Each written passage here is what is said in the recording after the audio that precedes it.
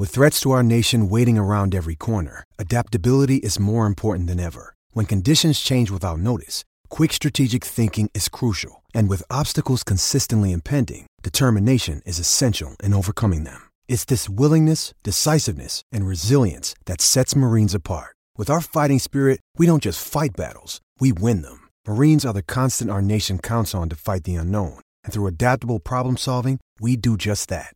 Learn more at marines.com.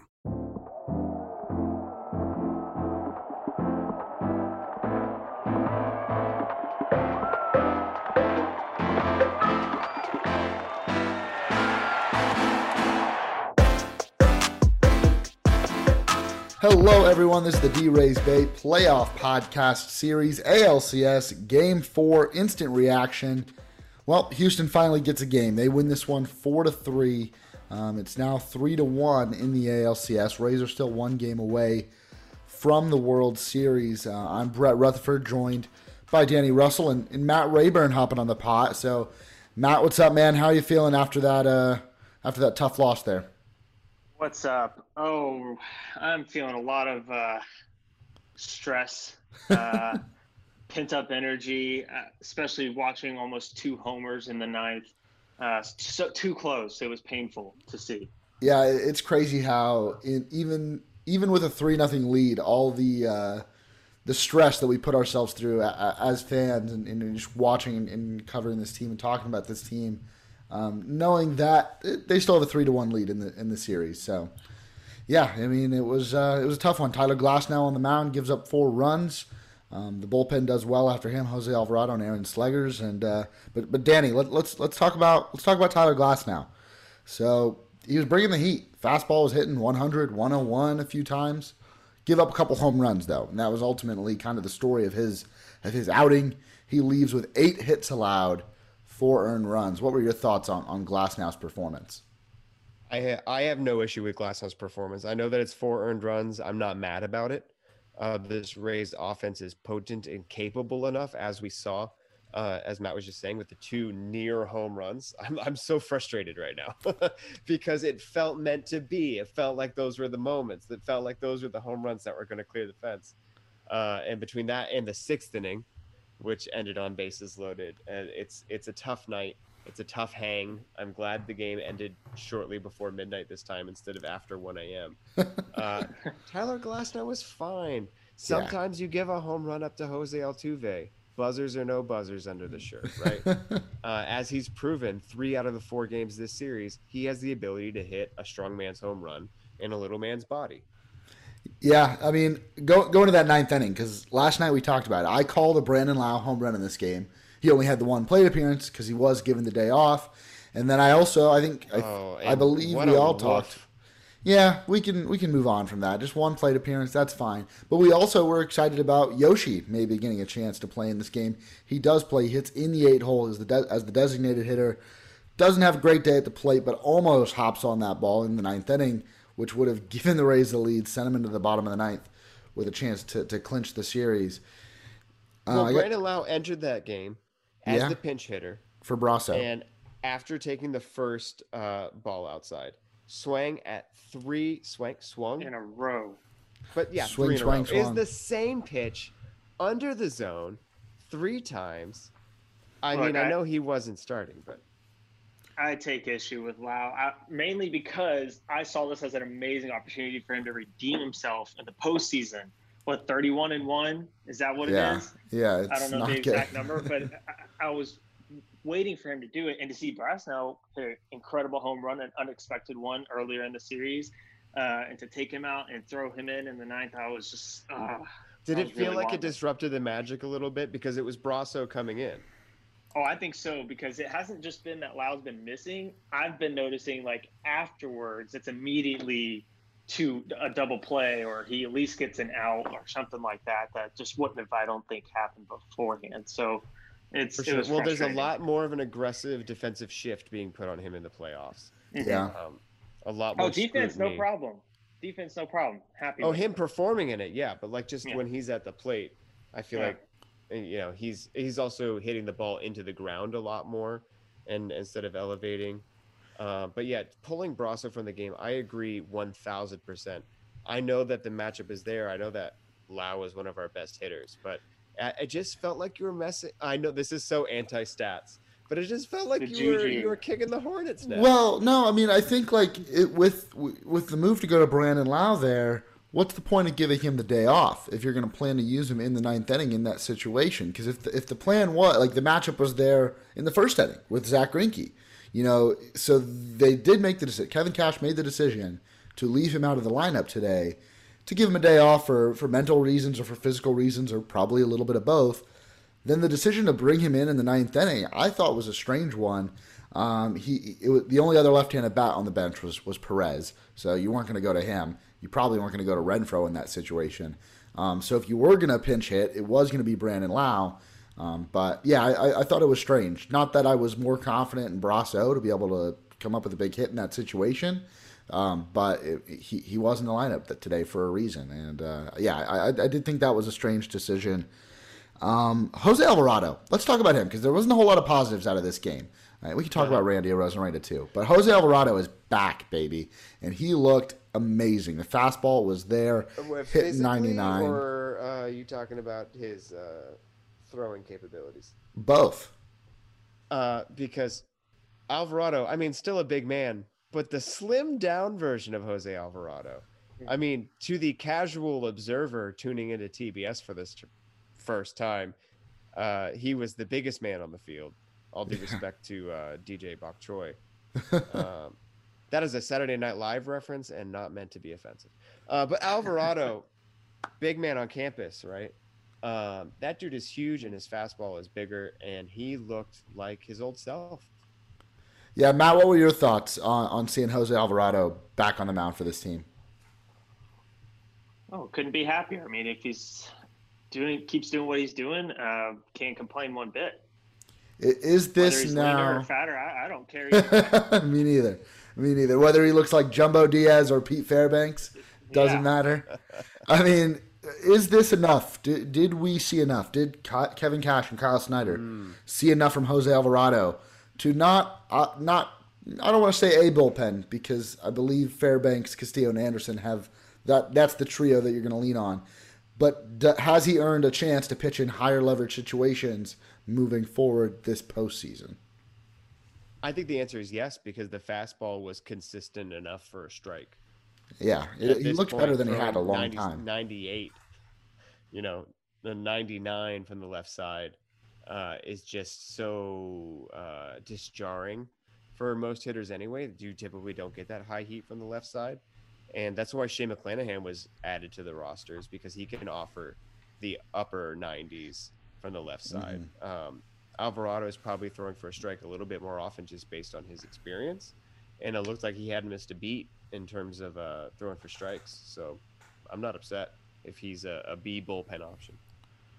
Yeah, you look at the pitching usage today from the Rays and what it means for the rest of this series. So you get 6 innings out of Tyler Glasnow. That's huge. That's Great. longer. That's longer than he's gone all postseason. Then because you lose the game, you only have to get 8 innings worth of outs. So you get the 1 inning of Jose Alvarado and the 1 inning of Aaron Slegers, which obviously you lose the game when you'd rather have won the game. But the fact that you got to save an inning from your pitching staff is a really good thing, I think, moving forward for the Rays, especially going into Game 5 tomorrow, where they have not yet decided on a starting pitcher, and it's probably going to be more of a bullpen day or an opener, and then you either see Josh Fleming or Shane McClanahan pick up a bulk of the innings.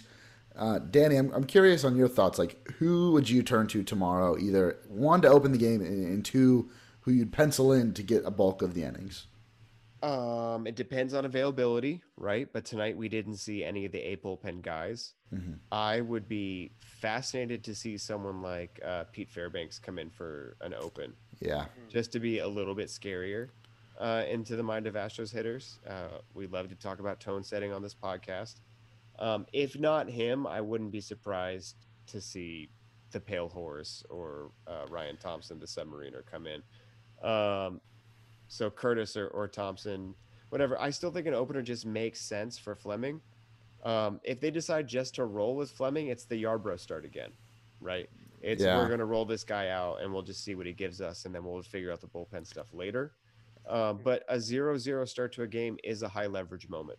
And so I would prefer to see them treat it as such and give the offense an opportunity to make little noise before bringing in a rookie Fleming. Yeah. Personally, I think I'd go Fairbanks and then Fleming and then maybe McClanahan after that, so you can bring in some of those higher velocity fastballs. You go Fairbanks, then obviously like Fleming, who throws like 90, 91, and then go back to McClanahan. I think that would be good to mix and match with that Houston lineup, which they're finally getting. They only scored 4 today, but they're finally getting some of the runs that they felt they might have deserved earlier on in this series, and now they've got a win to show for it. So good for them. And Zach Greinke looked really good today. 6 innings pitched, 2 earned runs, 7 strikeouts, and just 1 walk. It felt like the Rays just had a real hard time seeing what he was throwing. Matt, I mean, what were your thoughts on the way the lineup handled this Greinke start? Well, I mean, they've been pushing us for the past 3 games. It's been tight. They've been getting way more hits than us already. At some point, something's got to break numbers-wise, and I just think it happened tonight. I still think we played an incredible game. It could have had it in the end, but I think Greinke just shut us down a little bit too much. It felt like cold. Sometimes you face Greinke. Like that's what happens in the playoffs. It just happens. I don't want to jump back, but I do, because when you mentioned Fairbanks leading us off tomorrow, I think that'd be really. You know how I feel about that from the other night, Danny, when I was texting you about Fairbanks. I'm more of the spiritual guy, okay? Not so much. I don't have little stats in my head. I would never disagree with you guys ever. But, I think it's a very interesting play. But it also scares me a little bit, because I personally think Fairbanks is a confidence guy. If he does not feel extremely confident, he just burns to the ground, as we saw a few times against the Yankees and earlier in the series. And I would hate to see us start out that way and then fumble around. But if he's on, fantastic.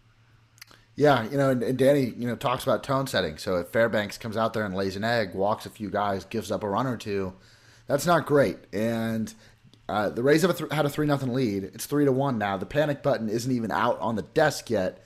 If things start to go get a little shaky in Game 5, the panic button comes on the desk. Still got the lid over it, but the panic button would be on the desk at that point. So you want to make sure you can do everything you can to get through this series and to get on to the World Series. It was probably the most boring game of the series. Maybe it's because the Rays didn't end up on top. It definitely wasn't as exciting as that 15-3 game over on the NL side with an 11-run first inning. But we have to talk about him because we do it every single night. It's Randy Arozarena, baby. An amazing home run in the 4th inning to tie up the game in that moment. Drove in himself and Austin Meadows. Just a slider that didn't really get down. And we've talked about it a lot. He can hit the high fastball, but that slider moving low and away from him, he can follow those too, and he can turn on him. And he did on this Zach Greinke pitch. Another amazing home run. I can pull up the numbers on it. I know it was the hardest hit ball by a Rays hitter tonight. Yes. The Astros had plenty of harder hit baseballs, but I think it was the best from a Ray. I mean, bouncing one off the warehouse, it has to feel great. That's the beauty of Petco Park, is having that awkward building in the corner. And, just breezing right past Brantley, hitting it to the 4th level of that warehouse. Randy hitting it to the 2nd level felt nice. And so I bet, 101.8 mile an hour exit velocity, 22-degree launch angle, 375 feet. It was a laser. And yeah, Springer had a laser too. Got all the way almost to the roof of that building. Or was it Springer? Excuse me. Yeah, it was Springer. I thought it was Correa at first too. And it was Springer. But ultimately, like, the fact that the Rays were in this game in the 9th inning too, it was just incredible. And I don't know about you guys, both with the ball that came off of Willy Adames' bat, the double that drove in the Rays' 3rd run of the night, and then the Yoshi Tsutsuga fly out. My heart kind of skipped a beat there. Randy ties in too, right? So the frustrating moments at the plate tonight. Yeah. Yes. That Lau Yoshi Adames sequence situation where it's like, man, where are my home runs? But also Randy completely robbed, got the bat taken out of his hands by the umpiring with the bases loaded and getting the check swing called on him when he very, very, very clearly did not swing. If you believe in baseball karma, though, or not karma, but the baseball gods kind of putting things right, and I don't want to make this podcast the feel bad for Jose Altuve show, because you definitely don't have to do that. But there was a call that went in the Rays' favor in Game 4, or in Game 3 rather, that Altuve was called on for a check moving swing. his arms, which Randy did not do. Yeah, I agree with you there. I don't think either of them went, but yeah, that was tough on Rosarena, who did strike out 3 times tonight, so he is mortal. But another, what was the Brett Phillips sign? Rakes all night, day, year. Randy. Yeah, that's Brett Phillips. He has been one of the highlights of this series. He wasn't even on the roster. It's been incredible seeing him in the dugout. But Matt, any final thoughts on this game or going into game 5? I mean, with us talking about Rosarena, I definitely have a little altar of him set up in the back of my mind now. Some candles lit. I bring a Cuban sandwich and lay it towards his feet every night and just pray for him to continue this incredible postseason he's having. Just so happy with him. And Danny knows this because I tell him every game that Choi is my boy and will forever be. And I'm so happy with how he's playing as well. I'm curious, do you guys know if you think Kiermaier will be back, or do you think he's not? I think he's back tomorrow. Yeah, I would assume so as well. I would also assume him to be bunting or something. I don't expect him to be swinging the bat, but I agree. I think if KK was truly available off the bench tonight, like the broadcast claimed, now the broadcast says a lot of stupid things that are not necessarily true. Like, for instance, when a right-handed hitter hits a ball the opposite way and saying he pulled it, I about threw my hat at the screen. Could not believe what I was hearing. So the broadcast gets some things wrong. But if KK actually was available off the bench today, yeah, I think you're onto something. I think it'd be good to have him back. Hey, it's Kaylee Cuoco for Priceline. Ready to go to your happy place for a happy price? Well, why didn't you say so? Just download the Priceline app right now and save up to 60% on hotels. So whether it's Cousin Kevin's Kazoo Concert in Kansas City, go Kevin, or Becky's Bachelorette Bash in Bermuda, you never have to miss a trip ever again. So download the Priceline app today. Your savings are waiting. Go to your happy place for a happy price. Go to your happy price, Priceline. Yeah, definitely. And Brandon Lau, it'll be interesting to see what the lineup decision with him too. It might depend on what the pitching situation is in Houston, but we'll find that out shortly. A couple things we saw tonight on the screen before we close things out. One, Zach Greinke getting calls on pitches inside against right-handed hitters all night long. Mm-hmm. Yeah. Tyler Glasnow not given the same treatment. Pretty frustrating. Glasnow and Christian Javier both taking a pitch hit off of their bodies. Yeah. That was an interesting element to the night. Glasnow's popped up toward the first base side. He stumbles off the mound, whips his head right, whips his head all the way left, has not seen the baseball yet, looks forward, still has the time to pick up the ball and fire to first. That was incredible. And then Javier taking Yoshi's batted ball off of his triceps or on his throwing arm. Even scarier. That ball off of Yoshi's bat, 99.2 miles an hour. Oof. Yeah. I mean, does not feel good. I know a pitcher can't decide what they're going to do, but how actually put his arm in the way. Even if I were a pitcher, I wonder if that would be my reaction. Well, pitching coaches all around the world were cringing at that moment. For sure. And then I think the Rays turned like 3 double plays tonight. Yeah, including the one, it was like Brasso, who was on the left side of second base, then kind of flipped it, moving in the direction of second, to Adames, who was also moving in the direction of first.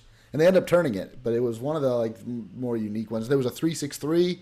G-Man fielded it, went over to Adames, back to G-Man. That was early on in the game. But yeah, the double play ball. You know, the Rays gave up 4 runs today, but it could have been more. Pitchers did a really good job getting the ground balls, and the defense did a really good job helping him out and get him out of trouble. And ultimately, it's what kept the Rays in the game. My final thought for the night, Glasnow, there was a great graphic on the screen when he was pitching, because that 101-mile-an-hour fastball coming to the plate. And according to TBS, by the time the fastball crosses the plate, a curveball thrown at the same time by Tyler Glasnow is still 4.7 feet away. I just think that's hilarious. Yeah. Tyler Glasnow, he's amazing to watch now. And I dream at night of him developing a third pitch at some point this offseason. It doesn't matter. Look, I know he gave up 4 runs. This was the good version of Tyler Glasnow. Yeah, I agree. I'm not knocking Tyler Glasnow at all. I am not knocking. And hopefully, if this series goes any longer than tomorrow, he'll be ready to go out of the bullpen after he's already said that he's willing to go whenever. He probably asked Cash if he could start again tomorrow already. So who knows? All right. Well, that's going to do it for today's episode of the D-Rays Bay Playoff Podcast Series. Another instant reaction in the books. Again, not too much fun to do these after a loss, but some good things to take out of this game, and the Rays will be back at it tomorrow. If you want each of these episodes downloaded directly to your device every single morning after a Rays playoff game, make sure to subscribe to our podcast feed, and make sure to head on over to draysbay.com to check out all of the great postseason coverage from this 2020 run. Thank you guys for listening. Thank you to Danny and Matt for being on tonight, and we'll talk to you tomorrow. Make the marine layer go away.